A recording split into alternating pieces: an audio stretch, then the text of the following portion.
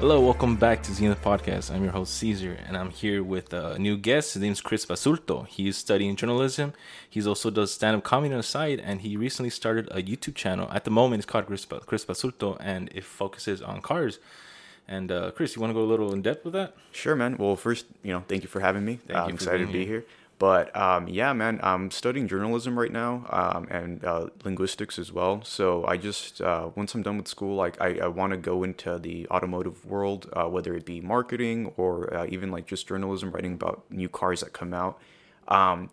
Obviously, there's a lot of YouTube channels out there focusing on car content. So what I'm building right now with my small channel, it's very small. It's like 75 followers. It's like nothing, right? But I just want to build my skill set as far as like getting the right angles for cars, getting the right content, figuring out like the attention span of your average listener, and kind of just it's kind of just like as a practice tool for me right now, and as like I guess like a resume builder. Just that way, once I graduate, I can say I have a somewhat of experience with like video editing and filming cars and stuff like that, and just hopefully in the future I can work for like a big auto manufacturer company, or even like aftermarket, because there's tons of aftermarket stuff available for cars and in the car world. Like there's like a big event in Nevada. It's called SEMA. It happens usually every year. It hasn't happened like the last 2 years because of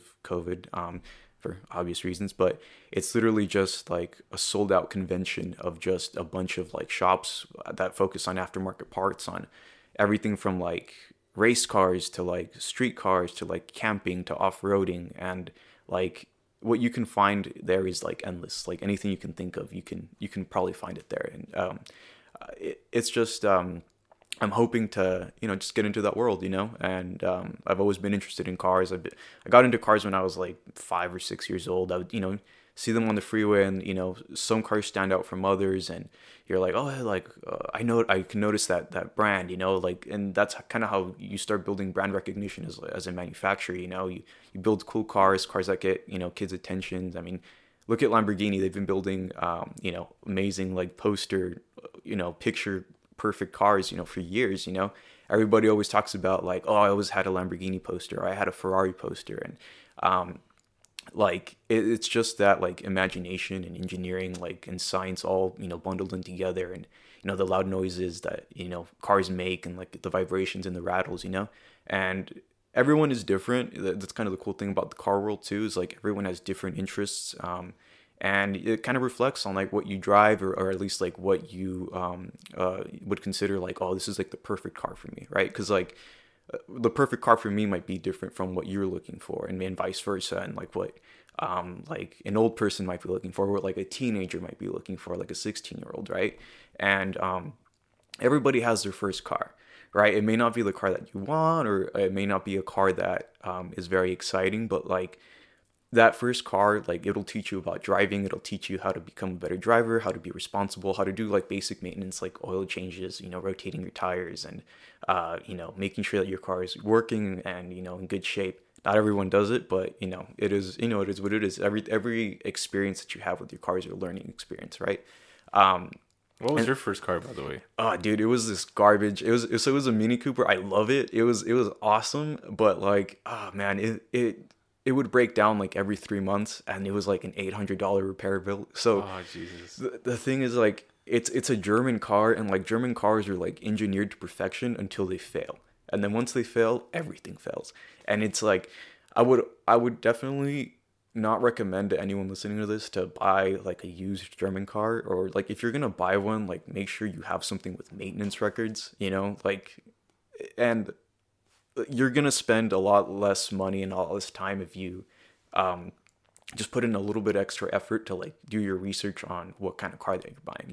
You don't want to buy a car with no history, no maintenance record or anything like that, because you're going to look at like, dude, when I blew my engine in the Mini, I blew it 3 times, and I'll tell you about each time.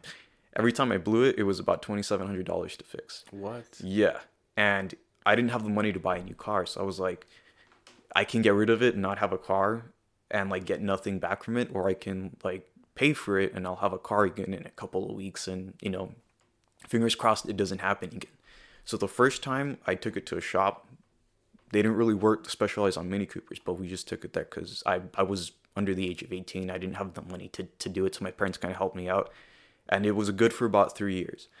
And then when I was in college, I blew the engine again, and I was like, oh, crap. I was like, another $2,700. And at that time I was working full time, so I had the money to cover it, but I really didn't want to. But I was like, okay, if I blow the engine now, it should last me at least a few more years, and I won't have to worry about getting another car. And I was just thinking, I was like, dude, I did the math one day, and the amount of money I had spent on just maintenance alone on that stupid car, like, it could have added up to like a decent down payment on a car, and what I would have been paying in like my monthly bills and stuff like that for like a monthly car payment on the car is what I was spending on my maintenance bills. So at one point, like, it's just like, is it even worth keeping the car anymore? Yeah. And I remember when I was shopping for my current car, it was funny, man, because I had to pick it up in San Diego. Because dude, when you're buying a car, like, the dealership will try to rip you off like at every corner. Like, they'll try to sell you like warranties and stuff that you don't really need. Some cars do need it, some cars don't. Really depends on like what you want to spend, out the door and everything like that. But as I was driving, I had to go pick it up in San Diego. As I was driving, I was in Irvine.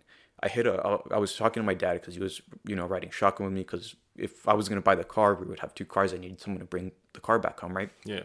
And I was riding with my dad, and he's like, oh, I think we're going to be able to sell this car, like, it still runs fine. Like, you just did the major service. And at that time, I hit like like how the pavement changes on the freeway, and like, you'll get like a small bump. Yeah. I hit a bump, dude. And the check engine light turned on, and it started like go go go go go go go, like it sounded on the way to get the new car. What, and I was just like, fuck. I had just gone to 3 dealerships to looking for cars, right? And like I just couldn't get the right deal that I was looking for. And luckily, like, in San Diego, this was the last car that, like, of the ST model that they had that was still like within like a reasonable, like, price range. And I was like, okay, cool, I'll take it if it's at that, right? And I remember just going, and like, as soon as my dad said that, like, literally like 2 minutes had even passed by, like, as soon as he said it, boom, like, the check engine light turned on. And I was like, oh crap. I was like, I'm not gonna fix it. Like, if this is like, if it goes out like this, it goes out like this. I'm just gonna like I'll just total it, or I'll take it to a junkyard and like be done with it. Because I was, dude, at that point, like, I was like maybe like $6,000-$7,000 into the car and just maintenance, and I was just like, I was done. Like, I was just ready to like blow it, like, and kiss it away. Luckily, I was able to buy the car. We drove it back. It was a stick shift. I didn't know how to drive stick, so my dad was, he's the one who took it back. Oh, so, okay. Dude, learning how to drive stick is a whole nother story. But, excuse me. But I remember driving on my way. Dude, it's like one thing to like limp it to like your destination and call like a tow truck, right? I had to limp it back from San Diego to where I live here, like, in the area. And dude, it was like the scariest 2-hour drive, because like you couldn't go up hills. Like, the car would give up. It had like, I mean, mind you, the Mini Cooper doesn't have a lot of horsepower to begin with. I was down a cylinder, so I was like, it's the 4-cylinder car. You only have 3 cylinders that are producing enough power. So it literally, like, I had like 100 horsepower, if that. And I'm trying to make it up. Like, I'm sure you've been to San Diego before, Yeah. right? There's like 2 big like crests, or like big hills that you have to like cross. Yeah. Dude, I was like, fingers crossed, praying. I was like, dude, like, if I get stranded here, like, I was so done with that car. I was like, if this car breaks down on me, I'm just gonna leave it on the side of the road and like be done with it. You know what I mean? Yeah, just pick it up. And like, I was just so done. But luckily, the shop that had done the rebuild, like, they noticed. They're like, oh, hey, dude, like, this was actually our fault. Like, it's gonna be free. You're not gonna pay for anything. So I was like, oh, thank God. I saved myself out of like $2,700, because that's what it cost to rebuild it last time. So luckily, they were able to rebuild it. It had like 150,000 miles on it, and we were able to get rid of it for like $3,000. So I was like, oh, thank God. I was like, and I was able to put that, nice, like, yeah. I mean, dude, I was out like 7,000. So like, I was still like upside down on the car. But again, man, like, every lesson that you learn with your cars, it's a learning lesson. Now I know. It's just like, hey, man, don't buy used German cars, because it's like, it's a financial like burden, dude. Like, it's not a good idea. Buy them new. Buy them while they're under warranty. As soon as their warranty is done, just move on to the next one. Like, wash your hands of it because it's just not worth it, you know? Yeah. Yeah. And I mean, you're better off with like, I'll be honest with you, man. Japanese cars are really well like engineered, but they'll last you forever. They'll last you like decades. You know, my grandpa has a Mitsubishi Montero, and this is kind of like attached to my YouTube channel as well. I have a buddy of mine who he bought a Mitsubishi Montero, and I did a video for him, and the video has like 28,000 views, and it's shit. I have viewers from like all over the world, which is weird, man. You know, you don't think that like, oh, this dumb little like video, you know, that I'm doing with my friend is gonna reach people in like the Philippines or like you know, like the Middle East or like other places in like Asia and like South America and stuff like that. You're like, oh wow, like the power of the internet is real, you know. And so oddly enough, my grandpa also has a Montero. It's an older one, and dude, like, I mean, I love my grandpa to death, you know what I mean, but he's not one to like put money into cars. He doesn't really care what he drives, and he smokes in this thing. Like, the interior is like deteriorated, and it's like it's horrible, but it still turns on, dude. It'll sit for 3 months. He'll go to Mexico and it'll sit for 3 months, collecting dust. He comes back, he turns the key, it works perfectly.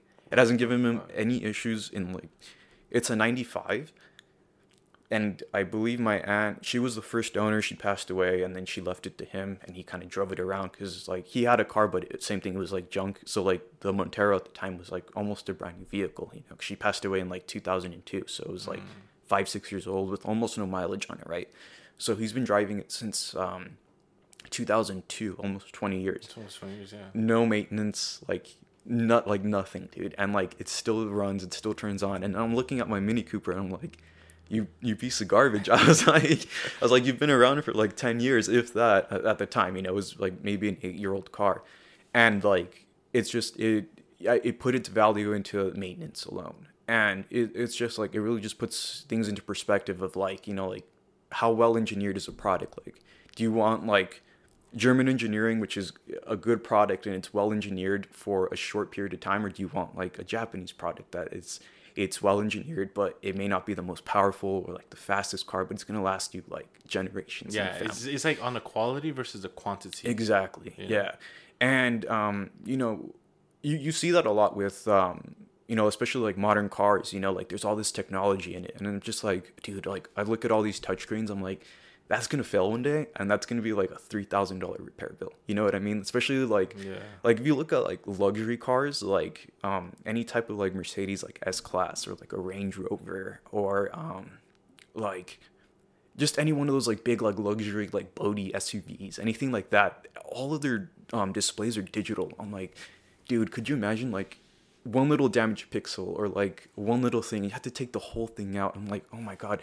The second owner is going to get screwed on that. Like whoever buys that like used is they're in for like a financial burden. You know what I mean? So just be my word of caution to anyone looking at like a used German car, like make sure it's in warranty, because they sell like certified pre-owned cars that are still in warranty. They're still good and they can still pass all that, and like you don't have to worry about like, oh my god, it's going to cost me like $20,000 to fix, right?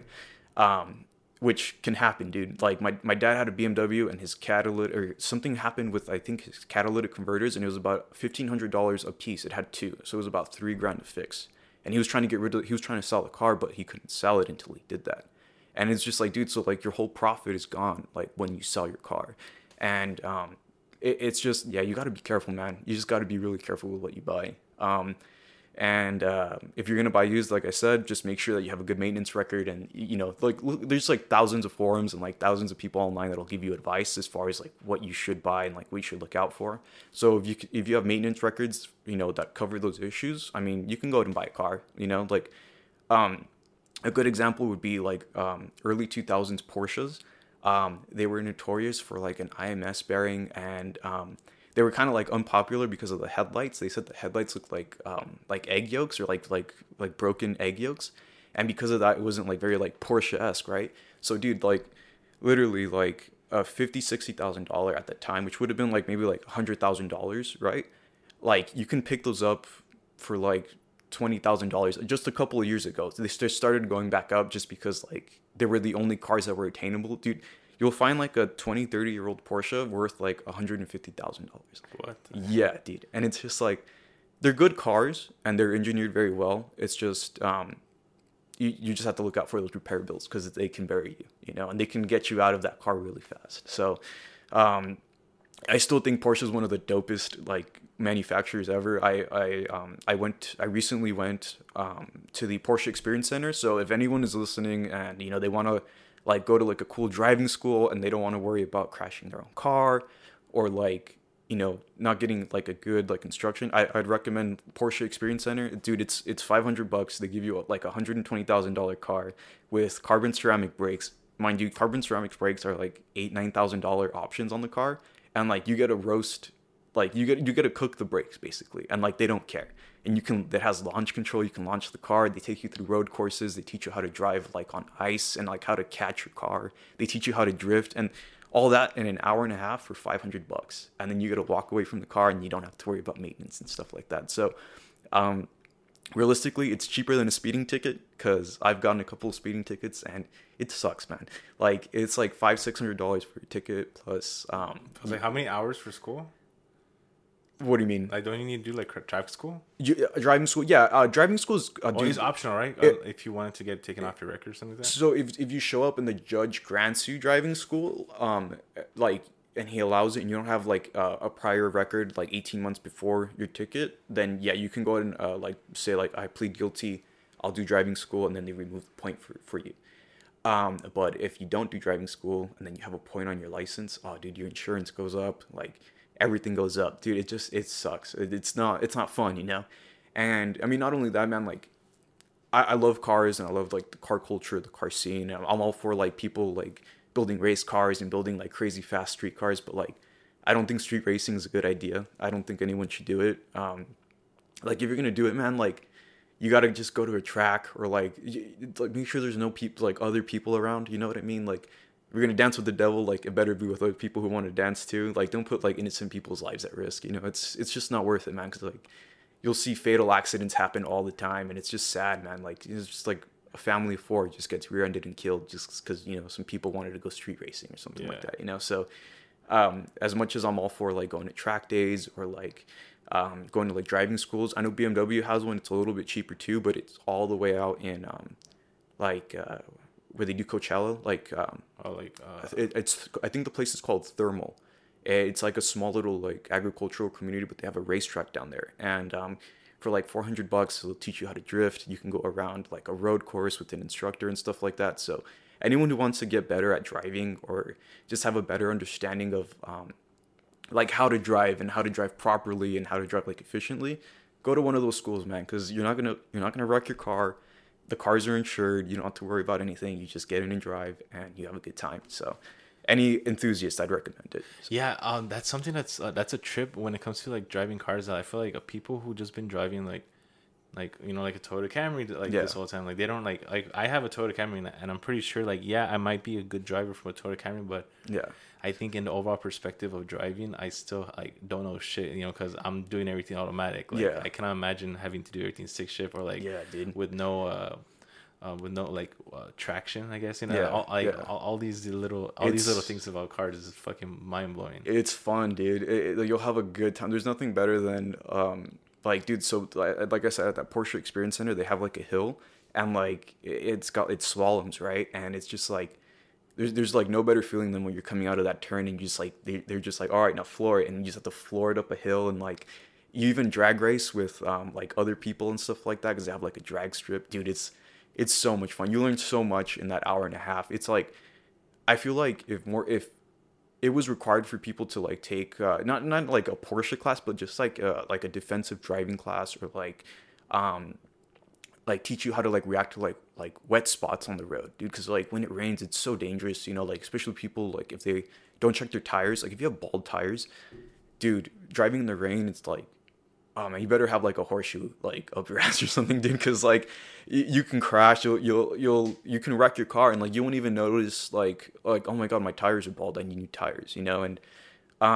it just teaches you like how to control your car, like how to like predict things that are gonna happen as well. Like, oh hey, like I'm going 80 miles per hour, the surface is wet, and I don't know the status of my tires.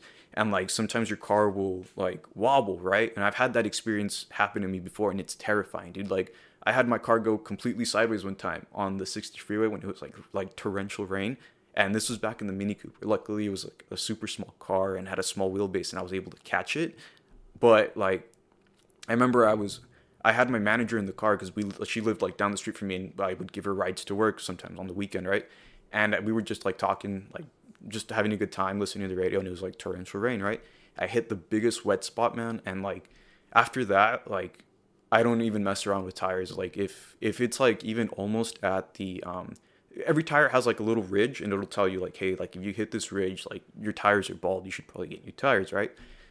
Like even now, like there'll still be like a little bit tread life left, and I'll be like, nah, dude, like I need new tires because I don't even want to risk it. It's just not worth it, man. I'll be honest with you, because you wreck your car, then you have to go through insurance, and they never give you what your car's really worth and everything like that. And I have some aftermarket stuff that I know I'm not going to get back, so I don't want to like lose out on that money just because I don't want to put like $600, $800 tires or whatever it may cost. You know, it's worth more. It's worth more for you to just like buy those tires than, you know, wrecking your car. The consequences of what's going to happen. Exactly. Yeah. It's just about being responsible, man. And I think that kind of just comes with age as well. You get older and you're like, hey, like maybe I shouldn't be doing this like in the public where there's like people that are just trying to get home from work, you know? Because like I used to drive fast. I'll be honest with you. Like I used to drive like an asshole, and I still kind of do, but like I know when, you know what I mean? Like, and you should never like push your limits on public roads, man. Like if you're gonna drive like enthusiastically or anything like that, like it should be like 70 to 80%. Like you shouldn't be like putting other people's lives at danger, you know? But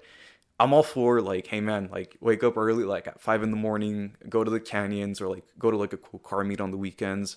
And that's kind of the beautiful part about the car community is like there's so many ways to get into it, and there's like like you don't have to just be about like speed and like, oh, like what's the fastest lap time, man, you know? Like there's a lot of people who build like off-roading vehicles, and all they want to do is like go off-roading or like go camping. They want to get off the grid for a couple of days and like they'll live out of their car. And it's I want to do that eventually with my grandpa's Montero, because like I want to restore it. We're kind of in the process of restoring it. Like I want to get it mechanically sound and then focus on like, you know, cosmetic stuff and stuff like that, and just make YouTube videos about it. Yeah. Because I don't know why, dude. For some reason, there's just so much like heat around those Monteros right now. I don't know what it is. Like, dude, ride that heat, bro. Like, yeah, you should probably do a like a series where like you slowly start building that. Yeah, thing, you know, and exactly. That'll be really cool to like look at the process. You know? Yeah. Well, that, and then, you know, you got to have the money for it too, and you know, so true. It's kind of just like save up for a little bit and then put a little bit here, a little bit there, and you know, just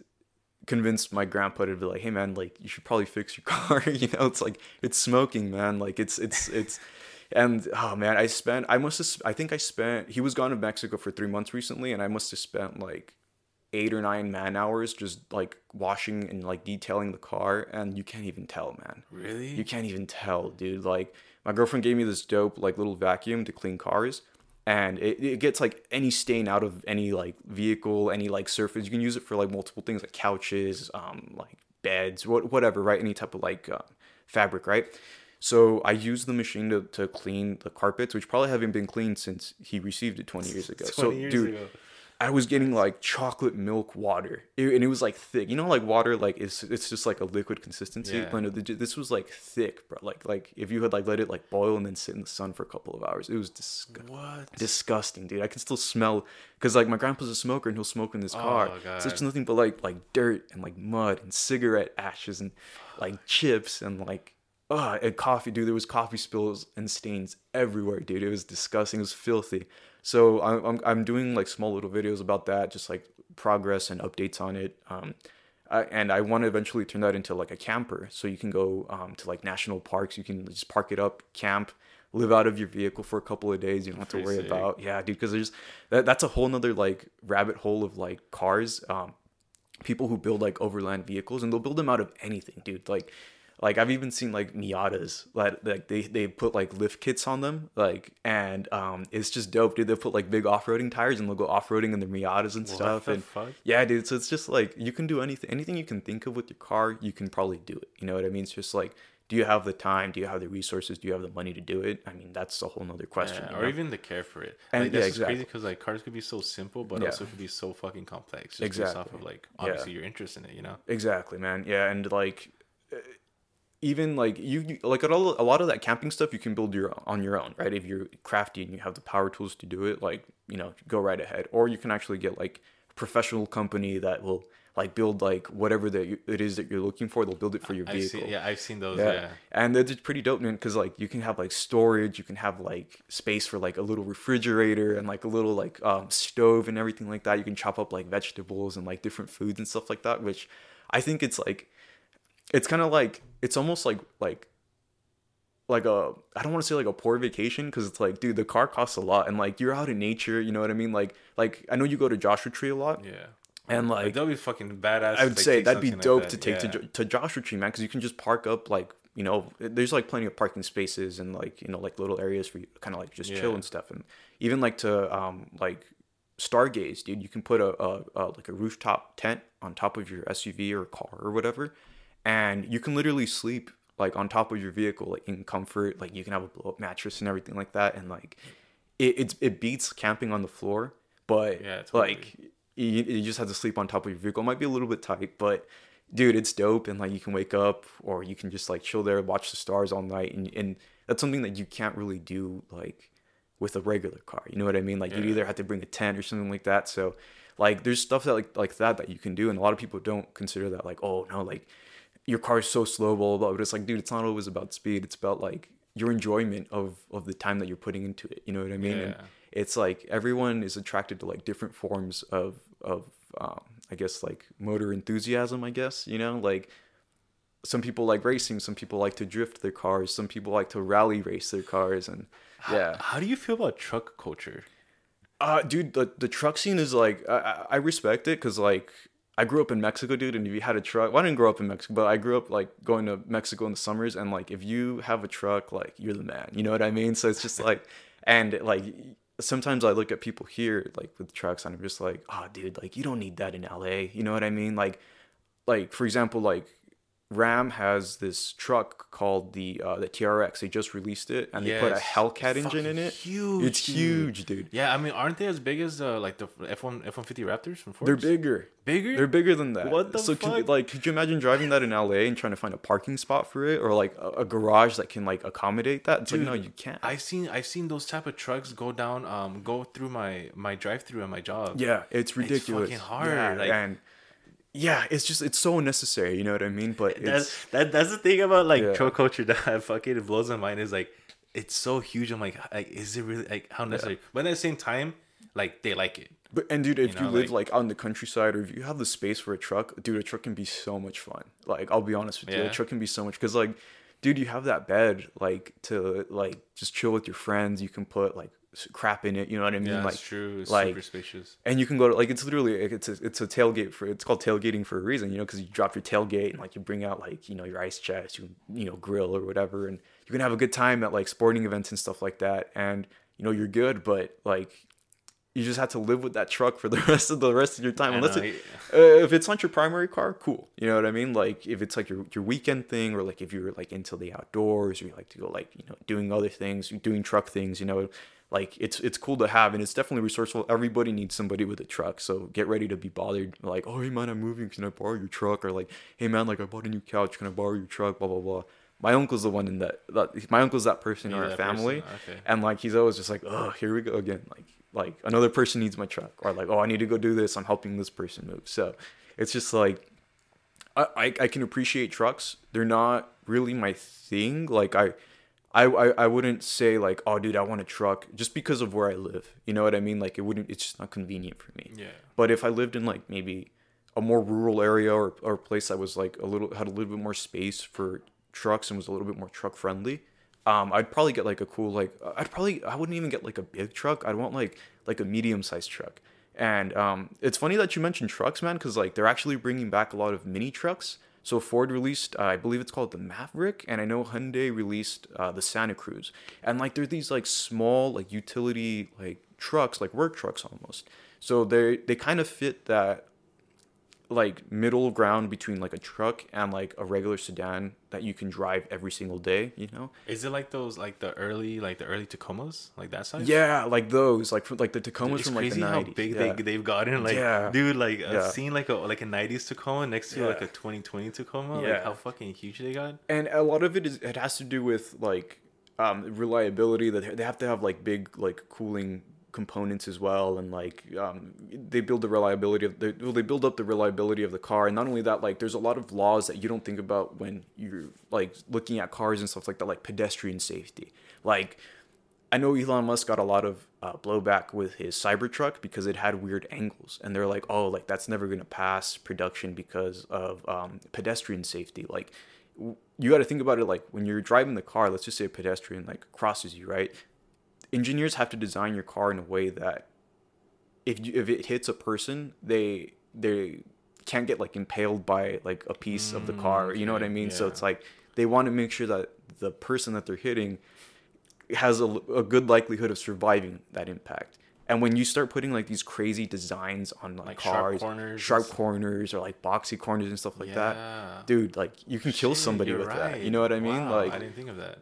Yeah, like, or like a small kid, like, you know, like those, like, I don't want to like bring up like kids dying or anything like that, but like kids run into the middle of the street. You know what I mean? Like imagine you have a big old truck and like it's got like nasty like angles and like edges and stuff like that. You're gonna kill the kid. You know what I mean? Versus like if you had like softer like corners, or even if it was just like more pedestrian friendly, I mean the kid might get seriously injured, but they might survive. You know what I mean? So there's a lot to take into like car design and like things that you don't like, research and development that you don't really realize exists until like it gets brought up, you know? So yeah, man, it's there's just so much to talk about in cars. And then like I'm excited for the future too. I'm kind of sad.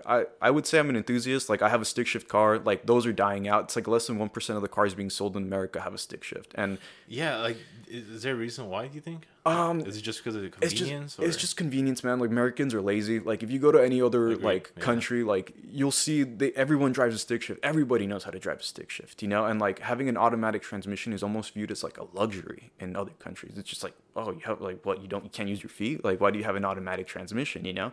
But like I didn't even know about stick shift cars until I was like a teenager, and I was just like, what? I was like, wait, so you have to like use both of your feet while you drive, and like you have to like, you don't just put it in drive, you have to like row through the gears and everything like that, and like it really catches your. But yeah, man, so it's like as soon as I discovered stick shift, actually one of my friends from high school, he passed away, David Herrera. I don't know if any of the listeners know who he is, but you know, if you do, just, you know, rest in peace, Dave. You rest know, in peace. He taught me how to drive stick in his Karmann Ghia. You know, he taught you. Yeah, and it's just like, dude, Dave. Oh man, I'm gonna talk about Dave for a little bit. He just had such an interesting taste in cars, man, because like everything was always different. Like, see, from the time that I knew him in high school, like he was always like in something new. Like he had like a dope like T100 Toyota, which is kind of like a Tundra. It was like an early production Tundra, but it was a little bit smaller, which I think it was like the perfect sized Toyota. You know, it was like, it's super dope. And then he bought himself a 1972, I believe it was 1972, or if not, it was a 1974 Volkswagen Karmann Ghia, which is basically like a Volkswagen Beetle. It's literally the same car, but with like a different body. And it looks like a Dr. Seuss car. But it's one of the most beautiful cars, dude. Like, it really grew on me. Like, at first when I saw it, I was like, dude, this thing looks like the Cat in the Hat should be driving this. You know what I mean? But then, like, I looked at it and, like, I was like, dude, I love the way, like, it has, like, these beautiful, like round, like, headlights. And then it has, like, a beautiful, like, bullet nose. And then, like, it has, like, this, like, really sleek, like rear end as well. And it has, like, really nice, like, quarter panels and everything like that. And, like, cars like that like don't exist these days, you know what I mean? Like there's not like an appreciation for design culture like that anymore. It's kind of just more like, oh, like what fits in, like how light can we make the vehicle so it can like pass emissions and stuff like that. But I learned how to drive stick in that car, and like I'll be forever grateful for it, because like it taught me, like it kind of like lighted the fuse that kind of went out like for cars. Like it kind of like reignited my passion for cars, and like I was like, dude, I want to get a stick shift car one day, you know? And like after that I was like, this has been the coolest experience ever.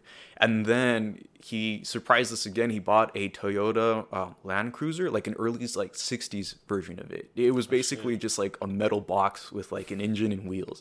And like it was so slow, and like it had a different shifter. So normally, like when you're driving stick, you have like a shifter to your left, right? Well, I didn't know about this, but this was a 3-on-a-tree shifter. So it's like your shifter is on like the steering column, where your wheel is. So like all old cars, like 1950s cars, had it, you know. And so it was technology that's like super super old, but like I didn't even know that it existed. It only had like 3 gears, and it's like one of the coolest looking cars too. It's one of the most beautiful Land Cruisers like available, right? And he had that. I don't remember what year it was, but he had one of those. And like, dude, like those 2 cars that he had, like when he bought them, were super cheap. If you try to buy one of those now, they've like almost like quadrupled in value. So he was literally ahead of his time. He was, yeah, dude. Like, oh, man, dude. Like, I wish like he was still around, dude, because he was a good friend, man. He was a really good guy. Person. He was an like, interesting person. He got gone way too soon. I Definitely totally agree. Yeah, and like anyone listen to this, man, like if you need help, like don't feel bad, and like don't wait to get that help, man. You know, like do it, because like the pain of like taking your life and stuff like that, like it really leaves an impact. You know what I mean? But rest in peace, Dave. I miss you, man. I wish you were still around, because he had really good taste in cars, man. Like I just can't believe that like the cars he had like blew up the way they did. Like if you try to get a Carmingia now, dude, you're looking at like $9,000, and he bought his car for like $1,500. $1,500? Yeah. Yeah, and like, dude, if you want to get like an FJ Cruiser like the one he has, you're looking at like 15,000 minimum, and he bought that car for like $3,000. Dude, who knows what like he could have like done. Yeah, dude, like he could have like flipped cars, and like, I mean, dude, like he had such great taste in cars, man. Like it's just, yeah, it's crazy. And I mean, it's funny that I bring up like the used market, because like right now, like it's been one of the craziest times to buy cars because of the pandemic. There's like some type of like computer chip shortage, so obviously like the availability of new cars is very limited. So what happens when you have a low supply about something, like you try to look for a supply anywhere else. So used cars shot up in value, dude. Like my car is not like an investment. Like my car loses value, like like it's like getting stabbed in like your jugular artery. Like you're just gonna lose money, right? Yeah. During the height of the pandemic, it went back up to like $20,000. I was like, what the heck? I was like, my car's not worth $20,000. I was like, I've abused it too much for it to be worth $20,000. It's worth like 16, 15 on a good day. And like, and that's if like, if anyone even wants to buy it, because it's a stick shift. Who the hell wants to buy a stick shift car? You know what I mean? Other than like other enthusiasts, but they'll try to lowball you too, because they know what you have and they're not going to pay you full price for it, Yeah. But, yeah, man, the used car market is just, it's super hot, which is the same thing, man. Like I said, we were talking earlier, like if you're going to buy used cars, make sure you have, maintenance records, receipts, anything that can help you trace like the history of the car. It's going to help you out in the long run, because you don't want to buy something and then put another $10,000 into it and then. Yeah. Like, so like is what you're talking about, like kind of like, because I'm a simple John when it comes to like these cars and stuff. Like you're like, it's like, so what you're saying is like kind of like the Carfax type of thing with it. So okay, the Carfax is great, but the thing is, like, let's just say you get into a car accident, right? And you go through your insurance. You're going to get that worked on, whatever it was. It's going to show up on your Carfax because insurance paid for it. So Carfax was kind of created to, like, help insurance companies out and, like, buyers and stuff like that, to just let them know, like, hey, you know what? Like, this car's been wrecked, or, well, we had to repair, like, a door. Or they hit, like a pole or something like that, right? But the thing is, it only gets reported if you use your insurance. Yeah, so I do know that, if you get into an accident, you pay out of pocket for it, or like you get like a major service done and you pay out of pocket for it, it doesn't get reported to Carfax. So like you can blow an engine and like, let's just say I cover it out of my pocket, whatever, like that's never going to show up. So it's just like you don't even know like what you have until how do you find it then? I mean, you got to find a mechanic you trust. Everybody has their mechanic or has somebody that they can trust. And when I say trust, it's like, hey, like I trust that you do good work. Like if you can go in and like get reviews of other people, or even like a lot of like the beautiful thing about YouTube, a lot of like small shops have YouTube channels now, so you can kind of rate the quality of their work based off of their videos and like off of people's Instagrams, stuff like that. Like you can talk to them. Like I've messaged people like from shops that I've kind of like wanted to work with, as far as like doing like upgrades and stuff like that. You can kind of gauge the reliability as far as like, oh, like this person just posted like, oh, their engine blew, like maybe I shouldn't go like get work done by them or stuff like that. So you kind of just like have to find like a good, reliable mechanic that you're willing to trust. And obviously, it's not going to be free. Like you have to pay for it. You know, it's usually like $100-$200, but that $100-$200 is going to be worth like the headaches that you're going to save in the future. You know, yeah, man. I mean, cars. You know, a lot of people just see them as tools, like, you know, to get from point A to point B, and that's totally fine. You know, like there's a lot of cars that like are great like daily drivers. You know, like they like, even like you said, you have a Toyota Camry, dude. That's like one of the best cars to have, to be honest with you, because like you have a really reliable engine, you have a comfortable car, it has like good AC, you know, like everything is there to last and like be a good tool for you and everything like that. And even if you wanted to get into like a performance car, dude, they have the Toyota Camry. They have a TRD version of it. It makes like I think either 300 or a little bit more than 300 horsepower, which realistically is more than you're ever gonna need. Like if you're driving it on the street, like you want to give it a little bit of gas and like, you know, open it up, then like the emotion that you're gonna feel is gonna be the same versus like if you had like a fast like BMW, because like when you're in traffic, dude, everyone's going the same speed. You know what I mean? And like you can either be going the same speed in like a comfortable car that like can fit your needs and like, you know, it doesn't hurt your back and you know your seats are comfortable, or you can be in like a sports car with like race bucket seats and everything like that, and it's like your back is going to be destroyed. It's going to be like turned to dust by the time you're done with your commute. So it's just like, it really just depends on what you're looking for, man, you know? And like electric cars are going to be the future, unfortunately. That I have like mixed feelings about them too, because they pollute a lot, man. Like I know it's electric and you're like, oh, there's no pollution that it's emitting, but like the process of mining the batteries and like manufacturing the cars, it's a really dirty like job, and it's a really dirty process, man. It's not environmentally friendly. Yeah, sure, you can save the environment by not spending so much on gas and you're using, you know, renewable energies to technically power the cars, but the process of getting, you know, the raw materials to the final product is just really dirty. But I'm excited for the future, man, because electric cars are crazy. Have you ever driven an electric car or anything like that? I've been in an electric car, but I've not driven one. They're terrifying. If anyone's listening, you can pretend like you're gonna buy a Tesla, and you can set up an appointment to go test drive one. It's free, so they give you half an hour with the car, and they don't even like go along with you because they can track the car, right? So like they can see where it's at, and like they can disable it if you're, you know, going too far or whatever. You're 50 miles away. Yeah, like, exactly. Yeah. So they give you half an hour. I went to the one in Buena Park because it's the closest one to me. And they have like a good selection of cars. You can choose anything from the Model S, the Model 3, the Model Y. I don't think you can. I mean, that's all you can really do. I don't think they'll allow you to do like the Roadster whenever it comes out, or the truck whenever it comes out. Yeah. But as far as like all their other cars, it's almost like an Apple store, dude. It's really cool. You can just walk in. You're like, oh, you know, my name is Caesar. I'm here for like a 3:00 appointment to test drive a car. And you just have to pretend like you're interested, like you're in the market for a car, and just play like the facade, right? Or just, you know, play the game. And like they'll walk you through it. They'll waste like 10 minutes of your time like walking you through the features of the car and everything like that, because they're trying to sell you the car, right?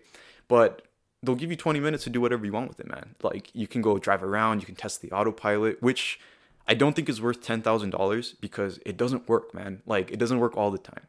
It works like on a perfectly paved road with like perfectly like drawn out lines, and like it'll work in like bumper to bumper traffic as far as like, you know, keeping you like at a safe distance from other cars.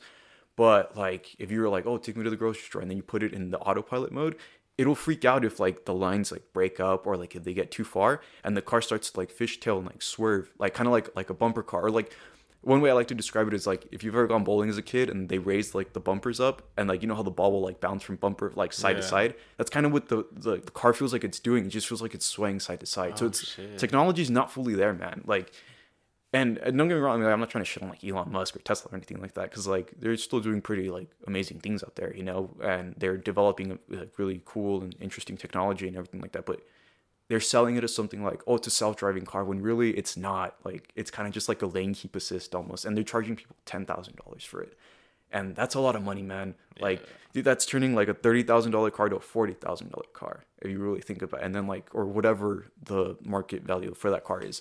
So a lot of like luxury companies are going towards electric, like Rolls-Royce and Bugatti. I know Rolls-Royce is also part of the VW group as well as Bugatti, and they acquired a big percentage of a company called Rimac, which is kind of like the European Tesla.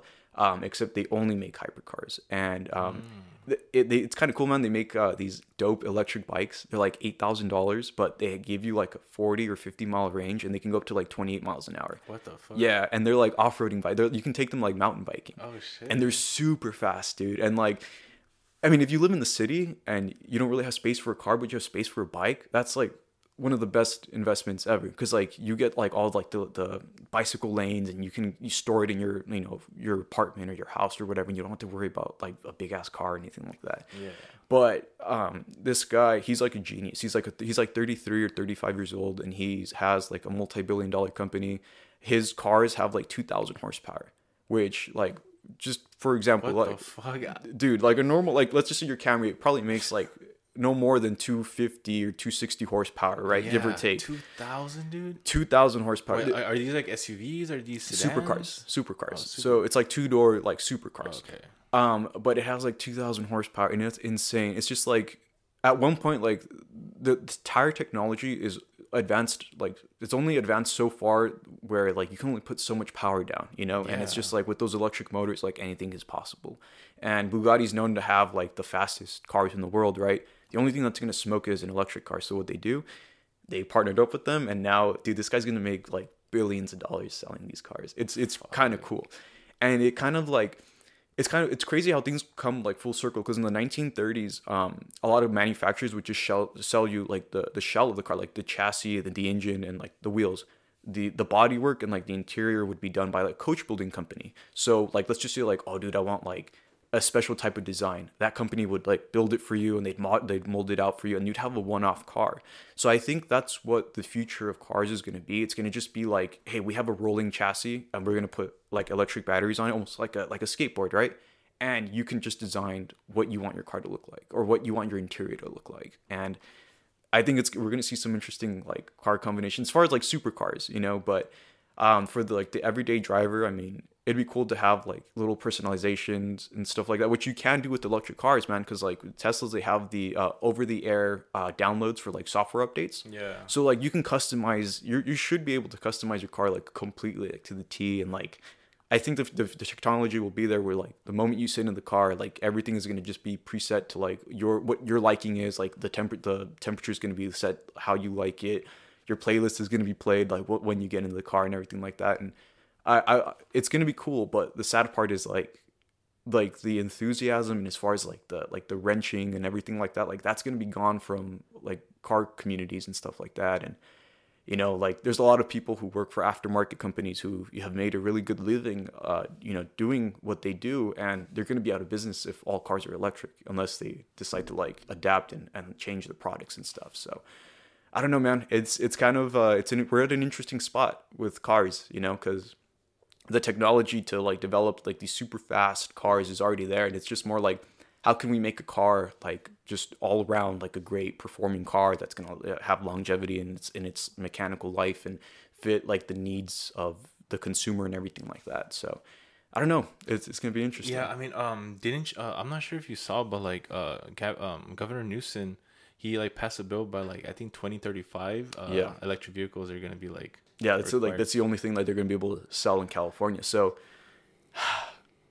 I don't know how I feel about that, man. Because like for example, like I love the Montero that my grandpa has. You know, I'd love to keep that as like a family heirloom. But like, where am I gonna keep it if I can't have a gas powered car in California? Yeah. And not only that, I don't know if that's gonna happen. That's because the infrastructure for the power stations and like the time it takes to fill up your electric car, it's just not there, man. It's not developed. Tesla got a jump on it by building like their superchargers and everything. But like that. The thing is that like it has to be supercharged, or else like I'm not. You have to wait what, like 45 minutes, an hour. An hour, dude. Who the hell is an hour? Like imagine. Yeah, unless you go to like a gym, or like unless you're doing shit between. But like, but like, you know, who really has who's time? Who's gonna have time for that? And then not only that, who's gonna build all that? You know what I mean? Like, so is every single parking space gonna have to have an electric charger now? Because that's, dude, like just the amount of energy that it's going to take to power all those cars all the time, it's going to be just ridiculous, you know? So it's definitely like a step in the right direction, but I think banning all cars is not like that's just not the move, man. It should It's pretty extreme. Should be encouraging the purchase of electric vehicles. Be like, hey, like, and continue the government incentives to buy. Yeah, like maybe like a tax cut or like exactly. I mean, also like what they're doing right now with hybrids and electric vehicles, how they let people go on the carpooling. Exactly, you know? Just incentivize people, because like that's one thing that I hate. It's just like when people are like, no, you're forced to do this now. It's like, no, man, like you shouldn't force people to do something. It's like positive enforcement rather than like negative punishment. Exactly, yeah, dude, and it's just like, you should see the electric vehicles as a positive option versus like, fuck, like I have a gun to my head, I have no other option, I have to get an electric vehicle. It should be more like, wow, you know, like these electric vehicles, like it's crazy, like you get a tax write-off, or like you get a subsidy from the government, and like you get all these benefits from it. You can ride in the carpooling and stuff like that. Like that's what would attract me to buy an electric car, not like you can't use gas anymore, blah blah blah blah blah blah. Like you're forced to buy electric. That's your only option. Because I don't know, man. Like that's kind of the cool thing about capitalism and stuff like that. Like you gotta have options of the things that you like, you know, and like, and I don't want to get like political about it or anything like that, but it's just like, I don't like the fact that there's people telling you like you can't have this car. I prefer the option. It's because also, I mean, also what sucks for now though is the fucking gas prices out, dude. Yeah. Like it's already almost $5 here in fucking LA, in California. It's fucking ridiculous. Yeah, and especially if your car is like premium, like, oh, rest in peace, dude. Because like I've seen gas prices at like $5.80 in LA. $5.80? Yeah, dude, and like downtown LA, or like, you know, out in LA somewhere, like it'll be $5.80. And I went to the beach recently in Malibu. It was like almost $6 out there. Jesus. And I was just like, well, these people have the money to pay for it, but I don't. So like, I don't know, man. Like it just, dude, it blows my mind how like I wish I knew the reason. I don't, but like, why the fuck are gas prices different everywhere? It depends on like state and local taxes. So for example, like if you go to like a neighboring state, like in Arizona, like, dude, the gas is like usually like $1.50 cheaper out there, just because they have less like taxes and stuff like that on it. That makes sense. LA, Hollywood, they have the highest tax bracket. Like everything gets taxed like crazy out there. If you guys are, like, live locally in the area, if you can get gas in like City of Industry, it's usually a little bit cheaper there. You'll see it'll get like 20-30 cents. I know it's only 20-30 cents, and like even if you have a 10-gallon tank, like it's maybe $1.50 or $2 that you save, but it adds up, man. Like if you get gas twice a week, you know, 8 times a month, it'll add up. It's like $10-20 here and there, you know. Yeah. But it's all based off of state, local tax. So if you're like in the OC somewhere, or if you're like in a place that has like high taxes, you're gonna find higher gas prices. Yeah, so. I remember when I lived in the Central Valley. Yeah. Back in 2015. Yeah. Dude, at one point gas was like $1.80. Yeah. I was fucking mind blown. Yeah. Like I'm like, what the fuck, like. And like any like rural spot, you'll find gas like way cheaper, unless you live like in a hard to like access area. Like for example, like if you go to like Big Bear, or like you go to like the mountains somewhere, or the desert, and it's hard to access gas, or it's like a long way from like developed like modern civilization, it's usually a little bit more expensive. Supply and demand, you know. Exactly. But if you have like a good sized population, you have like a good sized amount of like consumers and stuff like that, like, you know, you'll probably get better gas prices, you know. So, but yeah, man, gas prices will bury you, and they'll definitely bury gas powered cars, which is kind of sad, but you know, it is what it is, man. You know, gotta pay to play, I guess. You gotta pay to play. Yeah, dude. Yeah. Well, so like, with the YouTube channel, you mentioned how like, okay, so it's named Chris Basulto, and like, what's your idea on like trying to rebrand it? So, like I said, right now, man, like I'm probably just gonna keep it like this until I graduate, and then once I graduate, it's gonna be kind of like my little side project, and like almost like a resume builder as well. I mean, it already is. Like, dude, this is already like a passion project you started. True, but I would want to rebrand myself, and like I mentioned earlier, I want to name it Final Drive, just because like it's kind of like a take on your gearbox. Like a gas-powered gearbox has a gear called the Final Drive gear, and it kind of sets the tone for the vehicle and everything like that. So I just figured it's a creative name. I can use that for my channel. And it's very relatable to what you're doing. Exactly. So, like, obviously, people who are gonna know are like, oh, cool. Like exactly, and it'd be like, you know, Final Drive, kind of like your final opinion on a vehicle as well. You know what I mean? So. But what I want to do with it is, you know, a lot of YouTube channels, like they're always like, oh, this is the latest Ferrari, this is the latest like McLaren, this is the latest Lamborghini, or like a high-end vehicle like north of 120 grand, right? And like obviously like the manufacturer's gonna want to show their best products, right? But not everyone can afford those cars, man. Like I can't afford those cars. You know what I mean? Like I can like if there's a car that's like $30,000 that can, you know, fit your budget and everything like that, like that would be like a big like step, you know, especially for like young people like us, you know. So what I want to do is like I'd want to have like a segment called like bottom of the barrel bargains, and I have one video of that, and it's with the Jeep Gladiator. So my mom has a Jeep Grand Cherokee, and it needed service, of course, because you know something happened, and it's a Jeep, and Jeeps break down a lot. And as a loaner car, they lent us a Jeep Gladiator for 2 weeks, and it's Jeep's truck, and it was really cool, but it's the bottom of like the barrel, like it had like no options, like the seats were cloth, and I've seen like you see like a really nice Gladiator, like dude, they have like seats that look like couches, like that are super comfortable, and like they're like all there and everything like that, and like the infotainment center is like all like waterproof and stuff.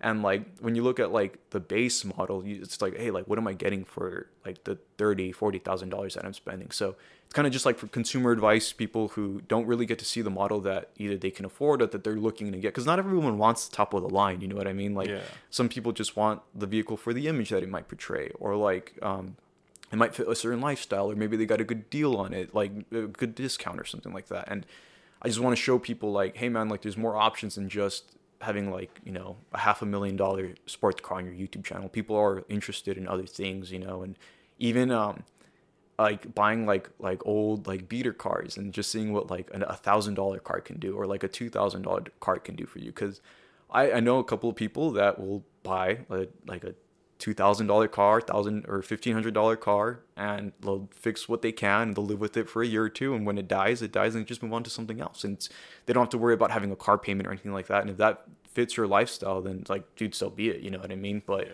if you want something reliable, if you have like a family, or if you got to get to work on time and stuff like that, you don't want to be dealing with headaches like, oh, my car's broken down, I can't use it for 2 weeks. I mean, you know, you buy a car, you know, or you buy like a reliable car at least, you know. But yeah, like just my focus for the channel is kind of just to get it going, get the ball moving on it, and seeing what sticks, you know, because you got to try it before finding out what's going to stick and what's going to stick around and stuff like that. Like not everything that you do is going to do well, or, you know, you learn from the mistakes of the videos that do bad, and then you learn from the good things of the videos that do good.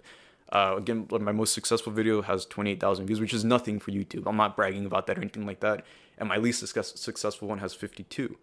And when you look at them, like, you have to be honest with yourself, and you have to critique yourself. You're like, hey man, like, what did I do wrong here? What could I have improved in this video for the future? And it's kind of just what I'm building off of right now, just seeing what works and see what technique works and stuff like that. So yeah, dude, I mean, it's all about like taking time in the craft, you know. Exactly. And like it's definitely it's like something that's really cool, seeing a lot of people at our age, you know, like kind of stepping away from like looking for like those 9 to 5 jobs, and like seeing like those little passion projects they can do, starting their own business, or like just starting their own like projects and seeing what they can do with it, you know. Because man, dude, if you can build like self-reliance, and you don't have to worry about like a job, and you don't have to worry about like this, I mean, every job is gonna have stress. Even if it's your dream job, there's still gonna be a little bit of stress, right? 100%. And like feeling uncomfortable is part of being human, you know. So like you're gonna have stresses that can probably take a toll on you, like even with your dream job, but like at least you're learning from it, and like you're enjoying what you do.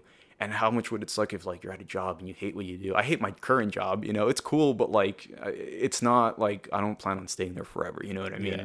It's just like it kind of just builds this idea of like self-reliance and like this extra set of income, dude, because it's so expensive to live in Southern California. Even just like your day-to-day expenses and like rent and stuff like that. Like a lot of people can't buy houses because like, dude, like you're gonna buy like a $700,000 home, and like how are you gonna pay for that? You know what I mean? Yeah, or, like no, in order to just live by yourself, dude, like a lot of people need 2 jobs. Exactly. Like it's fucking crazy, you know? So just finding another source of income and that's 16 hours of your day sometimes if you have 2 8-hour jobs, you know what I mean? And it's like where's that time for like your mental health, and like for, you know, like relationships that you can have outside of work, whether it be like romantic or just like just with friends and stuff like that, dude. It's like that takes a toll on you, you know. So yeah, man, if you have a skill set, or if you're trying to like, even if you've only ever thought of it, like, oh, I kind of want to try that, but like, I don't really know like how I'm going to do it. So just go do it. Like, what's the worst that's going to happen? You're going to fail. You're going to fail if you don't try it anyway. Like, you might as well just go out there and do it. And also, like, failures are like some of the best lessons in life. They really are, man. And like, that's what like people, I guess, a lot of,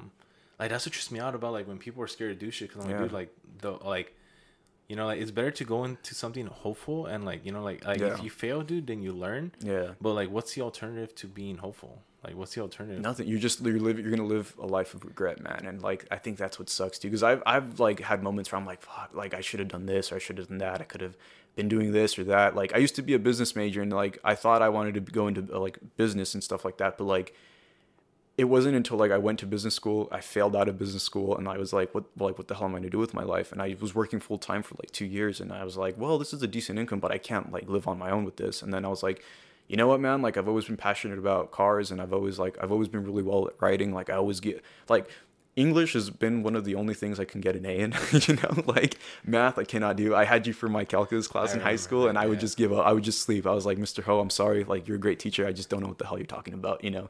And I ever since that, like I have a horrible math background, but I can do writing and I can write like decent stories and essays and stuff like that. So I want to go into like marketing or even just automotive journalism, anything that has to do with cars and writing. I just want to be a part of it, you know?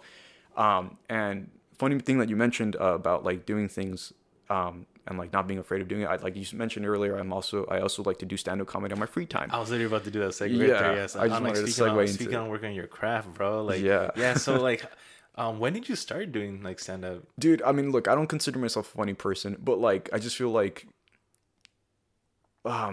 yeah, I just like I'm not good with like people and like meeting new people, and like a lot of times, man, like if you can just make somebody laugh, like that kind of like opens them up to you. And like I do a lot of sales as well, and like there like you can tell right away when you have a good sales pitch and when you have like a flop, you know what I mean? Like if you can come off as like a funny person, you can crack a joke, if you can just like come off as like a friendly person, that interaction that you're gonna have with that person is gonna be a lot different versus like, how can I help? Or like, oh well, you need to buy this or you need to do that, and like that's just a boring like no good like conversation, you know what I mean? But like when you open up and you can talk to people and you can like dissect somebody with just by using your words, I think that's like an amazing skill set to have. So what I wanted to do with stand-up comedy, it's like I mean, dude, everybody listens to Joe Rogan, but I also listen to like other like comedians, and like they have podcasts as well and stuff like that, and like they just talk about their struggles and like how like they were insecure about themselves, and like I don't want to say like they hated themselves. I don't want to say like I hate myself or anything like that, but like everyone is a little bit self-critical about themselves, you know? Yeah.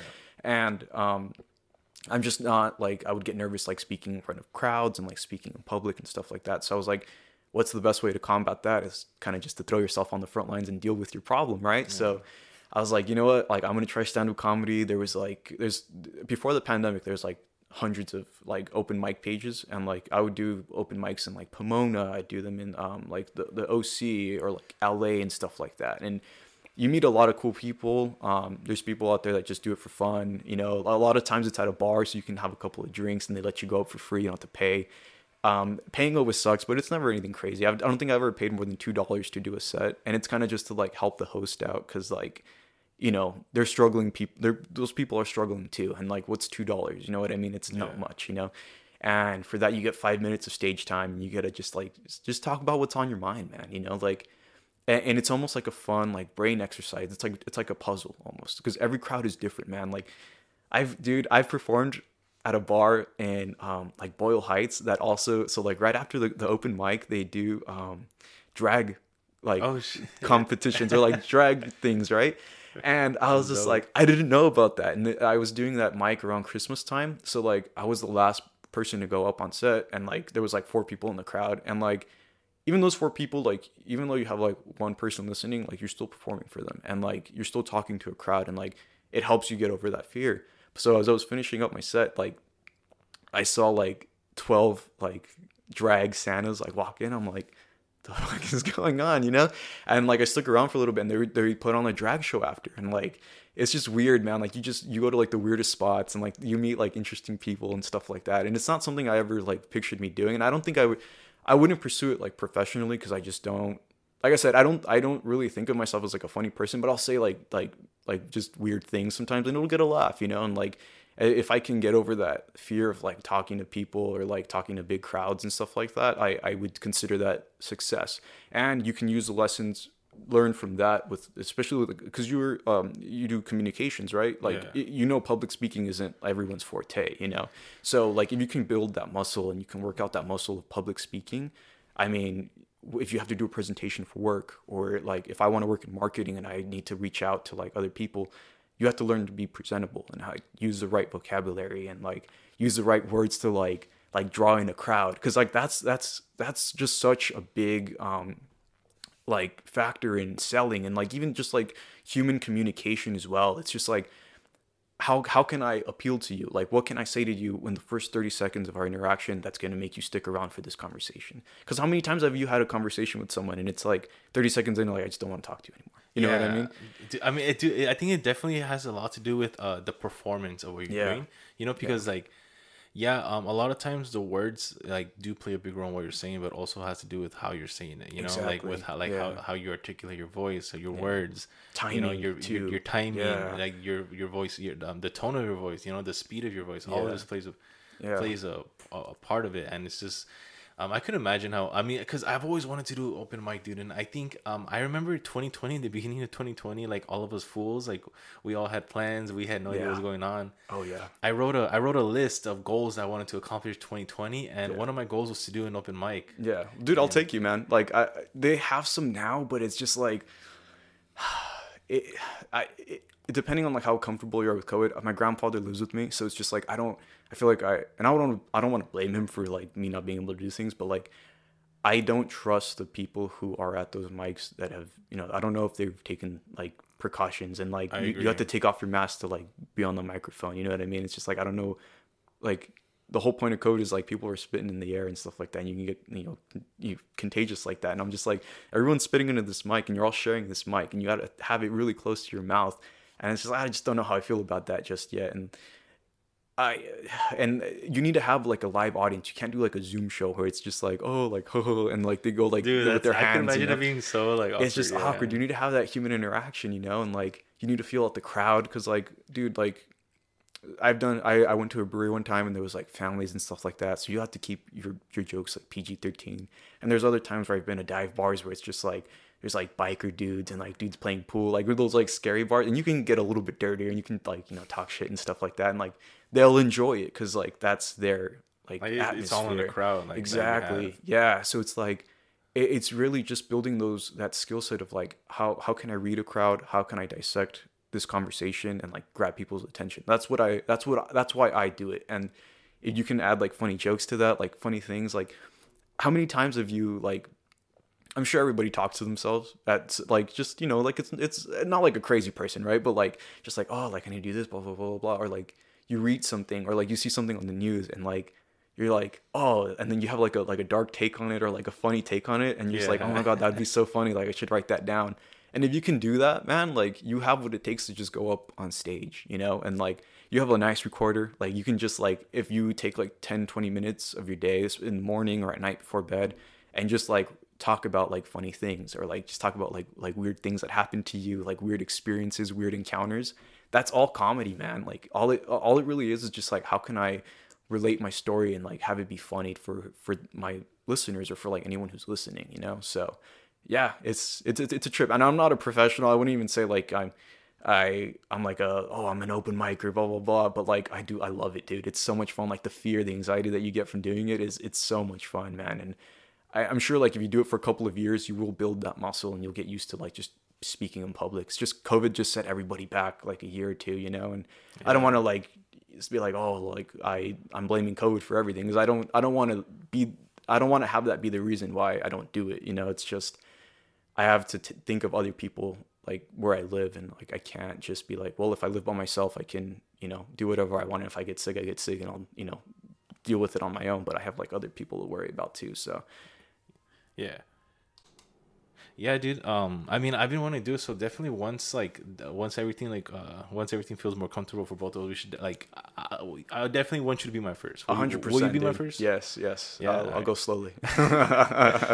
I'm just joking, man. Yeah, but literally, dude. Like I said, like most sets are like 3 to 5 minutes long. So like if you can get 3 to 5 minutes worth of material, think of it like a class presentation or something like that, and like you have to sell yourself in the first minute and like grab their attention. And like one of my favorite comedians, his name's Joey Diaz.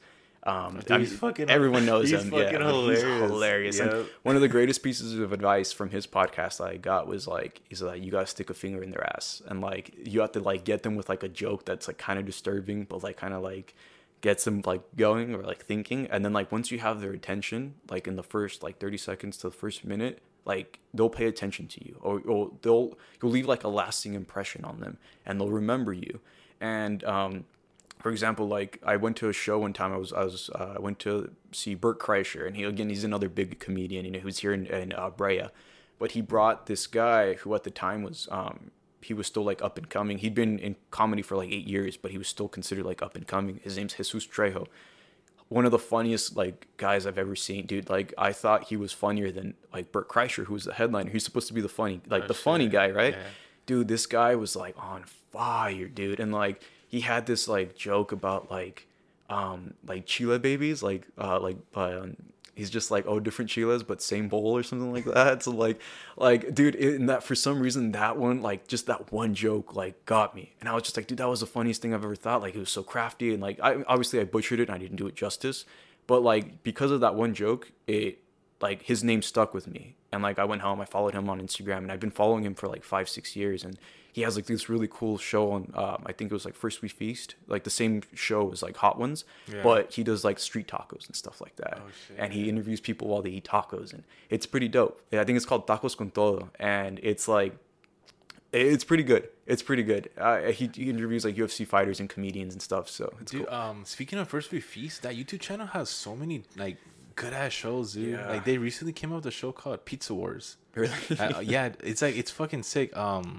And it has to do with pretty much like there's a hostess. She's a she's a chef, and she's trying to become like a artisan like pizza like master. Yeah.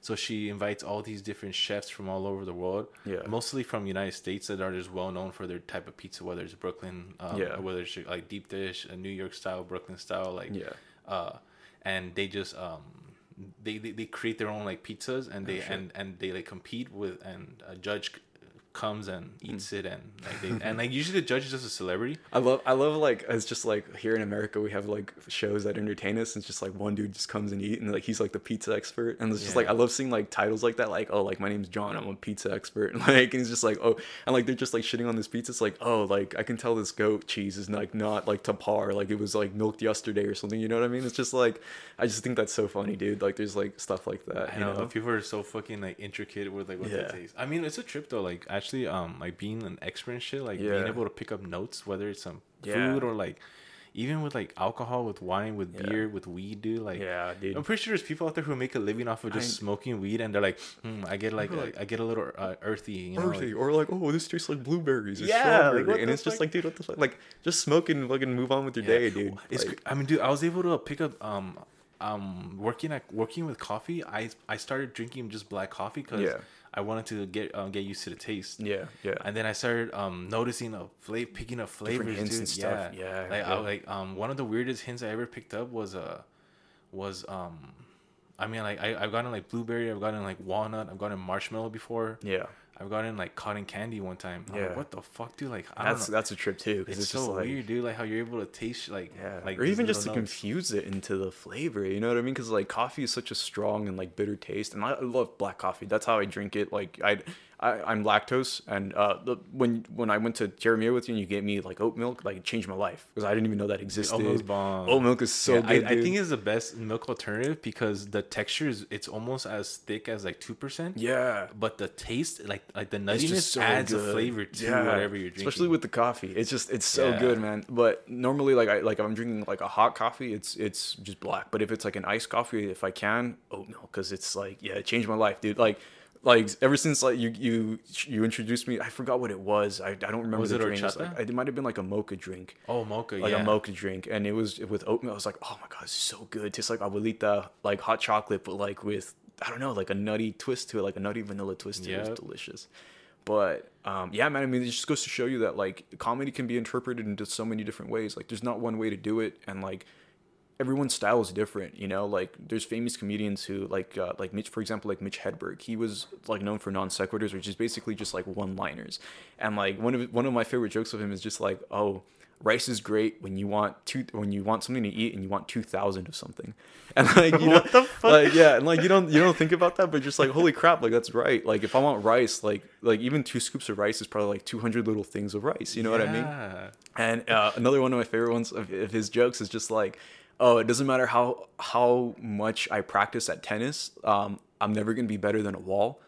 You know what I mean? So it's like you're playing tennis up against the wall, and it's just like some like dumb things like that. And then there's people like oh my god, like even like Dave Chappelle, who like will take 20 minutes on a joke, and like it'll be like pitch quiet, and then he's just a genius, dude. And then like he'll grab your attention in like the last like 10 seconds of his joke, like people like on the floor like having heart attacks laughing. I think one of his last specials, he said how he was so good at doing jokes that he did a reverse. Yeah. Where like he did a punchline where like, so I kicked her in the pussy. And I kicked her in the pussy, and then he just fucking started just talking. And he just, and then he just went off and like it just grabbed you by surprise. You were not expecting that. And it's just like, that is just such a major talent. But he's been doing it for 20, 30 years. You know what I mean? It's just like, you get good at something once you keep doing it, you know? And that's the thing, like a lot of people, like, especially if you're ever thought about doing comedy, it's just like, it's not going to happen overnight. You know, I did it for like a little over a year, and like I had maybe 5 minutes of material that was okay. Like 3 minutes of it was okay, and the other 2 minutes was just like,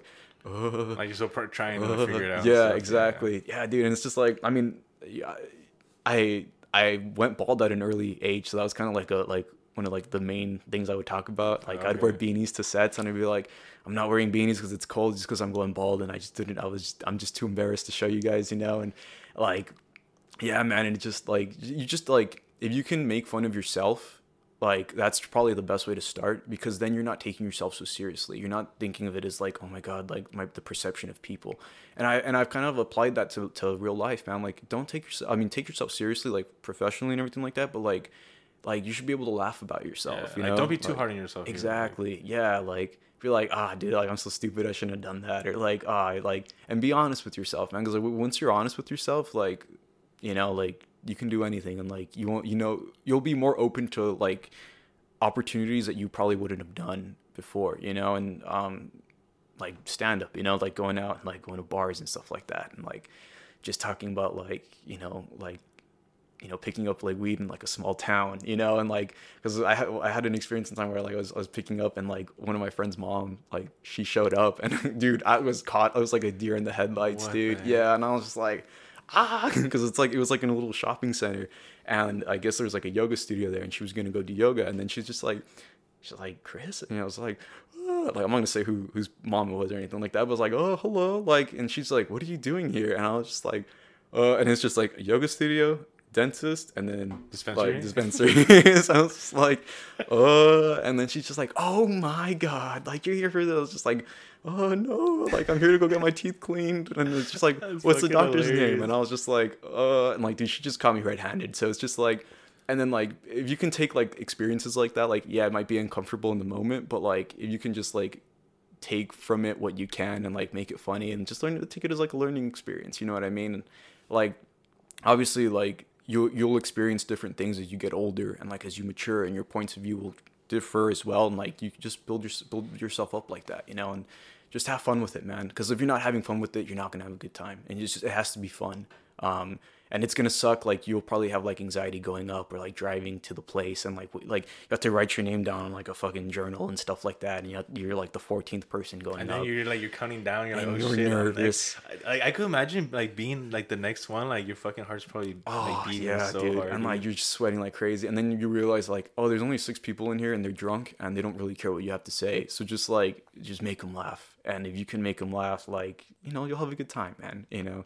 And just, it's about like building friendships and relationships with people who are also like in the same boat as you, who want to like try their hand at comedy. And sometimes they're gonna fail, and sometimes they're gonna do really good, and you'll be like, wow, dude, like, I'm never gonna get that good. But other times, like, you'll go up and people will fucking like laugh at everything you say, and it's just like, oh, dude, I have like this magical power to make people laugh. And it really, like every night is different, because like, you can be like on a high night and like just like have a good time, and then you'll go to like another one the next day, and like no one's gonna laugh at the exact same set that you just did, like, for another crowd that laughed at everything. So it's just like, you gotta adapt, and it's just part of life. Like, it's a life lesson too. Like, you like like look at COVID, man. Look how many people had to adapt. They had to like start their own businesses, or they had to do this and that, and like it kind of just teaches you like you should always be like moving, and like you should always like find a way to like adapt and like overcome obstacles and stuff like that. So yeah, it's a good exercise to do, man. So like I said, whenever you're ready, and as long as, you know, things don't look too sketchy at the places, I'm always down to go, you know? Yeah, dude. I remember when I first, when I wrote down the list of wanting to do open mic, I did it in the thought of doing poetry rather than doing stand up. Yeah. But I feel like stand up, there's more risk and more like, I feel like it would be more fun than doing something with poetry. Yeah, dude, because like poetry, like you have to kind of like keep up a rhythm. You know what I mean? And like, dude, if you can't like get that rhythm going, or like if the jokes aren't landing, like it's kind of hard, because like now you're set on this rhythm, right? And like you have to do poetry, you know? So it's just gonna be that can be hard. Versus like, oh, like I used to have like this joke about Chipotle. Like I was like, oh, dude, going to Chipotle is like kind of like going back to your ex. Like you're for sure gonna get sick, and you're gonna need to go to the hospital and get like injections to get better. It's I had it written down, dude. It's been so long, but like it was just stuff like that. But like sometimes that doesn't hit. And then one time like you'll have like 2 weeks where like a topic will be popular in the news, and like you can just like ride the wave, but like that's material that's not gonna stick. You probably don't want to like hold on to it, you know what I mean? Yeah. And like you can go like back and forth a lot. Sometimes there's like crowd work, like you can make fun of somebody in the crowd, or like, you know, something like cool, right? And like one of the open mics I used to go to was in a bar, and it was an open mic. Like you would want to play guitar, and you go ahead. If you want to sing, go ahead. If you want to do poetry, go ahead. You want to do comedy, go ahead. It was like a free for all, right? And there was this kid. He was a Latino kid, and like he had like his like nice guitar, and like he was really good. He was playing.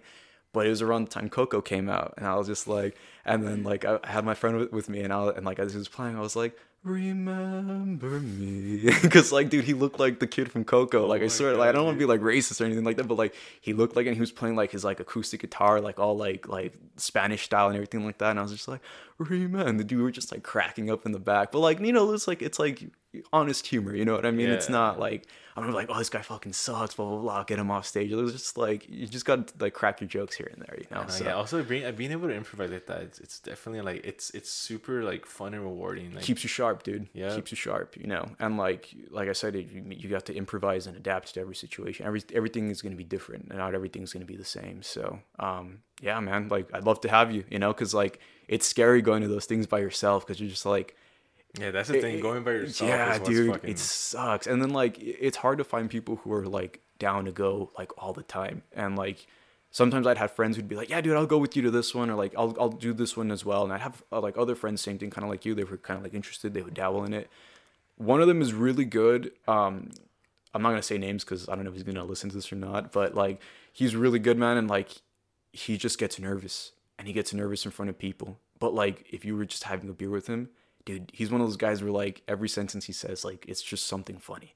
Dude, and it's just like I've told him like, dude, if you just like sit down and you just calm down, just have some beers, dude. Exactly. Like, yeah, and dude, yeah, I never go up sober. Like I always have at least 2 beers in me, and like, and same thing. Don't drink and drive, guys. Like if you're gonna drink, like, you know, make sure you're good to drive before you go. Since we were talking about cars earlier, I don't condone drinking and driving. It's not good. But like you're gonna go up, don't get too hammered, because like then you're gonna be stumbling on your stuff, and then like you might say something you don't want to say, or you know what I mean, like because like alcohol like removes a filter almost, you know what I mean? Yeah, dude. But you definitely like my routine used to be like take a shot and then have 2 beers, and then by the time like they call your name up, it's been like an hour and a half. It's kind of like you got over that like initial like I'm drunk, but like and you're coming down, you get creative, you know what I mean? And beer gets you really creative, man. Have you ever done it high? Of course. Like but the thing is like I don't like doing it like that, because like it feels like it slows you down, man. Like it slows down your thinking process almost to like the point where like I said, you only have 3 minutes, and like you might spend your whole 3 minutes on one joke because you're taking too long. So high that you're just or you'll be like, what am I talking about again? And then just like at that point they're just like, get this guy off the stage, man. You know what I mean? But like I have funny stories about like being high, and you can tell that on stage. You know what I mean? So it's just like. I'm not saying like, and everyone's different, man. Like maybe it might be easier for you to do it like that. I'm not gonna like knock you off for doing it. Like if it helps you with your nerves, dude, go ahead. Because there's some people who can like, you know, they'll be like stoned or like completely trashed, and like they'll do really well. You know what I mean? So everyone has a different style. I just can't go up. You know, I remember I saw a YouTube video. I think the comedian was Theo Von. Yeah, Theo Von, where he did a set while he was on mushrooms. Yeah. And like I remember the first 30 seconds, he's like, what else? Like he dude. already lost track of it, but then like he just killed it for like another like 20 minutes. And there's some people who are gifted, but he's been doing that for like 15, 20 years, you know? So it's kind of like one of those things, like I've been doing this long enough, I can kind of do it like intoxicated. If you're just starting out, like you can do it like kind of drunk, because like it just makes you like a little bit braver, and like it kind of removes that filter of like anxiety almost, you know? But the thing is, you don't want to rely on alcohol to go up. You don't want to have that, because then it's just like it kind of defeats the whole purpose of you learning from those experiences. That's true. Because it's just like I said, I want to use that to like build or like further my career in either marketing or journalism, and like speaking to like manufacturers and the public and stuff like that. And I don't want to be the only way. I don't want that to be like, oh, I can only do that if I'm intoxicated. Yeah. Because then that's not professional either. You know what I mean? So I assume do you ever go like completely sober as well? No. Because it's just like, dude, you're at a bar and it's just like, it's not fun. You know, everyone else is drinking. Environment as well. Yeah. Probably. And it's just like, it's kind of like running without stretching almost. You know, it's just like you kind of have to have like, especially if the environment's at a bar, everyone's drinking, and if you're not gonna be on their level, like you're not gonna be able to like break through to them, you know. So like, yeah, I'm not encouraging like heavy drinking, but like if you can have like a beer or two and you can handle your stuff, and like a lot of those things are like 3 or 4 hours long anyway, and like everybody supports each other, like. Yeah, so everybody supports each other, man. Like it's always like a really like open environment. Like you can do whatever you want. Like the only time you'll get like cut early is if like your stuff is too like dirty or like too dark, you know what I mean? But like that's almost like an immediate crutch. Like it's easy to have a good set if you're like a dirty comic, or like if you just use like a lot of cuss words and you use like profanity and stuff like that. And I do too, you know. I'm not saying like, oh, like I'm a clean comic. No, not at all. Like I like to do dirty stuff too, because it's like it's fun, dude. Like you get like different takes. It's just like a rush, dude. Also like seeing the reactions of people as well, I can imagine. And it's almost like the most relatable subject. But if you can get someone to laugh about a subject that they had no idea about, or if you can turn like a dark subject into like something funny, like bring light to it, then like, dude, like go right ahead, you know what I mean? And it's all about taking chances too, man. Like you can't be afraid to like take a leap of faith and you know, like try a new joke or try something that like you're not fully comfortable with, or like maybe there's like heat like involved around it. And I like, for example, I mean, I guess I'll say it, like a while back, and this is the same thing, like it was a news story for like a while, right? Like the women's soccer team beat like the Thai women's soccer team by like 22 or like 15-0 or something like that. And I was like, women. I was like, they'll get together, they'll march for like any other subject. You put them on the field against each other and they'll rip each other's heads off, dude. Because like you've played soccer before, right? Yeah. Like, dude, like even if you get like 3 or 4, even 5 goals ahead, if it's like 5-0, it's like, dude, we had an amazing game, right? Because soccer's not a high scoring like sport. So to go like 15-0, it's like, oh, dude, come on. Like that's just straight up like you're out for blood. Like you woke up and chose violence that day. Yeah, you really did. You really did at that point, dude. And I was like, dude, but I blame the Thai coaches, man. Like they should have got like some trans women or something like that. I was just like, how hard is it to find a lady boy in Thailand? You know, like know, like it's just like they'll be down to play, you know, and like they'll just make them play the last quarter or something like that, you know, but. Obviously, like, and I don't mean to offend anybody, like, I'm all for, like, you know, LGBTQ, like, I'm not gonna, like, be like, oh, yeah, like, damn them to hell, you know, like, I'm not, like a Christian or anything like that, like, I support everything, you know, like, I'm open to everything, but, like, if you can, like, make a joke and crack a funny joke and, like, make people laugh, you know, like, yeah, I think it's worth it, you know? Yeah, dude, I mean, it's all on, like, comedy has always been super subjective, you know? Yeah. It all happens to do with who you're telling it to, so... Yeah.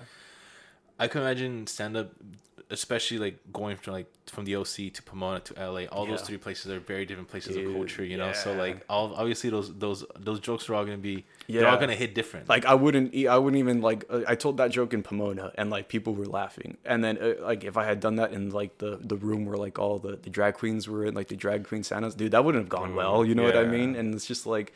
Yeah, it may not be a joke that you want to carry on, but if you see like an opportunity and like you can seize it and you can get that initial laugh, seize the moment, bro. And like people laugh, then you're good. But if people don't laugh, like, hey man, don't let it get to you. Like, you better luck next time, you know. It's about like, it's kind of like skating. You gotta like just keep falling until you land your trick, you know. Yeah, that's true. And it's just repetitive, you know, and like. and like shit, you might say something that you don't mean. You might say something that you regret, and like you learn from that. Like, oh shit, like maybe I shouldn't say that like anymore. Like I should learn from this experience or like not do that. But you're not gonna know until you actually do it. So, yeah. Have you gone back to like stand up ever, like since like the opening? Dude, no, just because like I mentioned, I have family at home. I have my grandpa and stuff like that. I want to worry about. And like, yeah, I do work and I work full time, but like I wear a mask the entire time, and it's just like bars are like when you mix alcohol and people don't tend to like keep their distance. You know what I mean? And it's just like I don't know where these people have been. Like if they're cool with like going out to bars and stuff like that, like are they doing that? Like every how night? often are they doing? How that? often are you doing? Are you getting tested like and stuff like that? And like I believe that there's like you know, COVID, I believe it exists and stuff like that. I believe people can die from it. And it's just like, I don't want to risk that just yet. And then not only that, man, like I have school and like work and like just being like fully backed up with that, like it can like add to like your availability and everything like that. So definitely once I'm done with school and I have a little bit more time, I'm like, dude, if I can go like 2 or 3 times a week, like it'll be fun, because it's just like, what are you gonna do in the afternoon? That's a fun hobby to do. It really is. Like, yeah. Because it's super like it's very interactive and social. Yeah. And then like especially once you start going at that point of like 2 or 3 times a week. Yeah. You get enculturated into the circle. Yeah. And like you get to meet people and like you get into the culture of of stand up. And dude, you meet people from different like backgrounds, different ethnicities and stuff like that. People that have done different things and like, dude, and like I'll be honest with you, like I've lived a very like sheltered suburban lifestyle. You know what I mean? Like you don't get exposed to too many different cultures here. Dude, we're all in bubbles. We're all in bubbles, man. Yeah. And like stand-up comedy, like you can have everything like from like all walks of life show up, and like you get to interact with these people and you get to talk to people and like. And it's just fun, man, because like I said, I'm not a big social person. Like I have trouble like talking to like new people and like building relationships and stuff like that, like both like professionally and like with friends and like even with my girlfriend. Like I love my girlfriend to death, but sometimes like I'm like, oh, like I can find it hard to like communicate things sometimes, but it's more like just on my end, you know what I mean, where it's just like, oh, I didn't know I can do that, or like I can I didn't know I had the ability to like, I don't want to say like voice my opinions. That sounds like a toxic relationship, but I'm just saying like, oh, I didn't know like I could say like, oh no, I don't feel like doing that today. You know what I mean? And like you can just build like your relationship with people and like you feel comfortable. Don't feel like you're like spaced out and like you have to be in a corner somewhere like and just do what everybody says. Like you got to just branch out and like just enjoy life a little bit more too, Like, yeah, dude, taking risks is definitely a super fun, dude, and like putting out there and just working on your craft. Yeah. And I mean, like, it looks like you're doing that, dude, and I definitely applaud you, and I admire you for that. Thank you, man. I definitely admire you for the fact that like you're doing stand up. Yeah. And I really appreciate that. It's cool that especially how you started off with business and then now you're going into journalism and you're figuring out a path that isn't just something that you like, but something that you also realize that you're good at, with writing and you're really into like these cars and the automotive industry and trying to get your foot in the door. That's something that's super cool, and I really hope that like that ends up working. But as everything in life, we got to put in the work, and you're putting the work, Yeah, for now, yeah. You're just focusing on getting that stupid degree with my name on it first, and then, from there, it's just going to be like grinding for like 10, 15 years, and hopefully I can make something of myself, and I'd love to work for like Motor Trend because they're here like locally in Southern California, so they're not too far, and I mean, anything would help, like even like I speak Spanish, so like even if I can do something in Spanish, there's nothing for like Spanish automotive like channels or like any content for like Spanish speakers. Oh, wow. So if I could break into that field, like, because like if think about it, like if you're gonna do something in English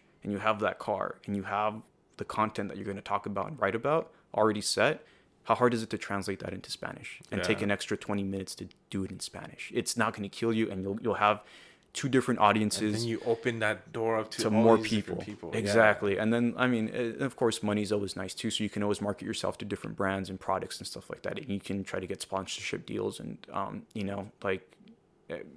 just sell yourself. You know what I mean? It's all about building like your own like business and building your own business and brand. Yeah, exactly. Brand recognition and everything like that. So, yeah, bro. I mean, this is like infant stages, you know what I mean? Like, I'm happy with my 75 subs, thank you. If anyone's listening, I appreciate that. But, anyone from my YouTube channel is listening, I mean, but like, it's obviously like there's channels with like 100 million subscribers. So I mean, I'm not. I mean, they all start. They all start somewhere. Yeah, so they all literally start off with one, exactly. and you're already above that. Yeah. You know, so I mean, yeah, dude, it's just just got to keep it up and just have that passion burning. You know what I mean? And like a lot of people just like they give up on their dreams and they give up on their passions. And I get it, dude. Like life comes at you fast and like you have to adjust and everything like that. But you ever find an hour or two in your day and you can focus on yourself and like things that you like to do, like, hey man, more power to you.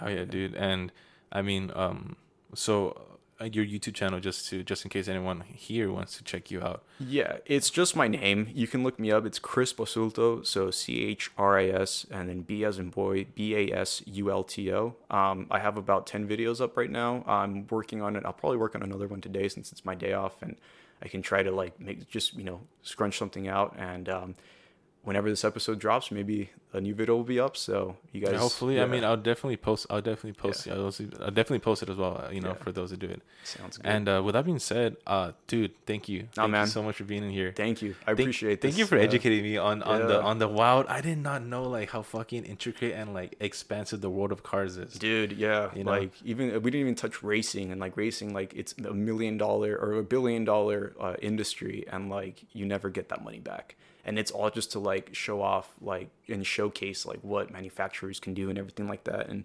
same thing, man, it's all about presentation and like reaching a broader audience and everything like that too. And it like comedy and cars, they all kind of like everything kind of just like intertwines with each other. So yeah, dude, I mean it's all on like the meaning that like you create with it, yeah.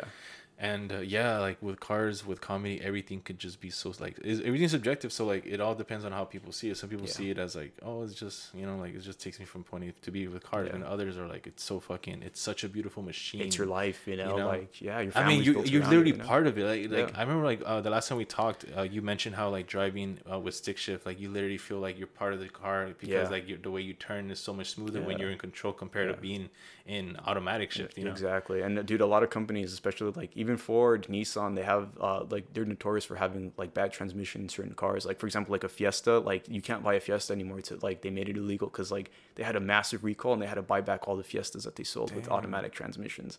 So it's just like when you are the transmission, I mean, you're better off, but that's true. It's like I said, man, 1% of cars sold in the US are stick shift. So like of the millions of cars sold, like a handful of them are stick. So if you have that skill set, it's like a fun skill set to have. And like, dude, in 20-30 years, like if you have grandkids, they're gonna be like, what the hell is a gas car? What do you mean you had to shift it? What do you mean there was gears and stuff like that? So, that is true. Yeah, man. It's like you gotta look at it like people like living in the 60s and 70s, like they didn't realize that they were living in like a time of like a renaissance of like art and like culture and stuff like that until it was gone, right? And then it's kind of like what we are right now. It's like we're in this renaissance period where like every single car that comes out right now is good. Like it's gonna be good quality and everything like that, but like what's dying is like the passion behind the cars and like the enthusiasm behind like people, like enthusiast focused cars. Everybody wants SUVs, everybody wants like big cars. So that's slowly dying out, and we're gonna go into electric and stuff like that. So like I said, man, like enjoy it while it lasts, because it's not gonna last very long, and electric cars are going to be here to stay. And I mean, almost everything that's beautiful doesn't last forever. Exactly. So if you can partake in it, like, go learn stick, you're going to stall it a couple of times. I've been driving for 4 or 5 years with the stick shift car, and I still stall it every now and then. Like nobody's perfect, but it's like everything else, man. You just got to get back on your horse and, don't give up. Just keep going. I feel it, bro. Yeah. All right. Well, with that being said, I think it seems like a good time to end it. And for those of you who haven't doing it, you can follow me on social media at Zenith_podcast on Instagram, Twitter.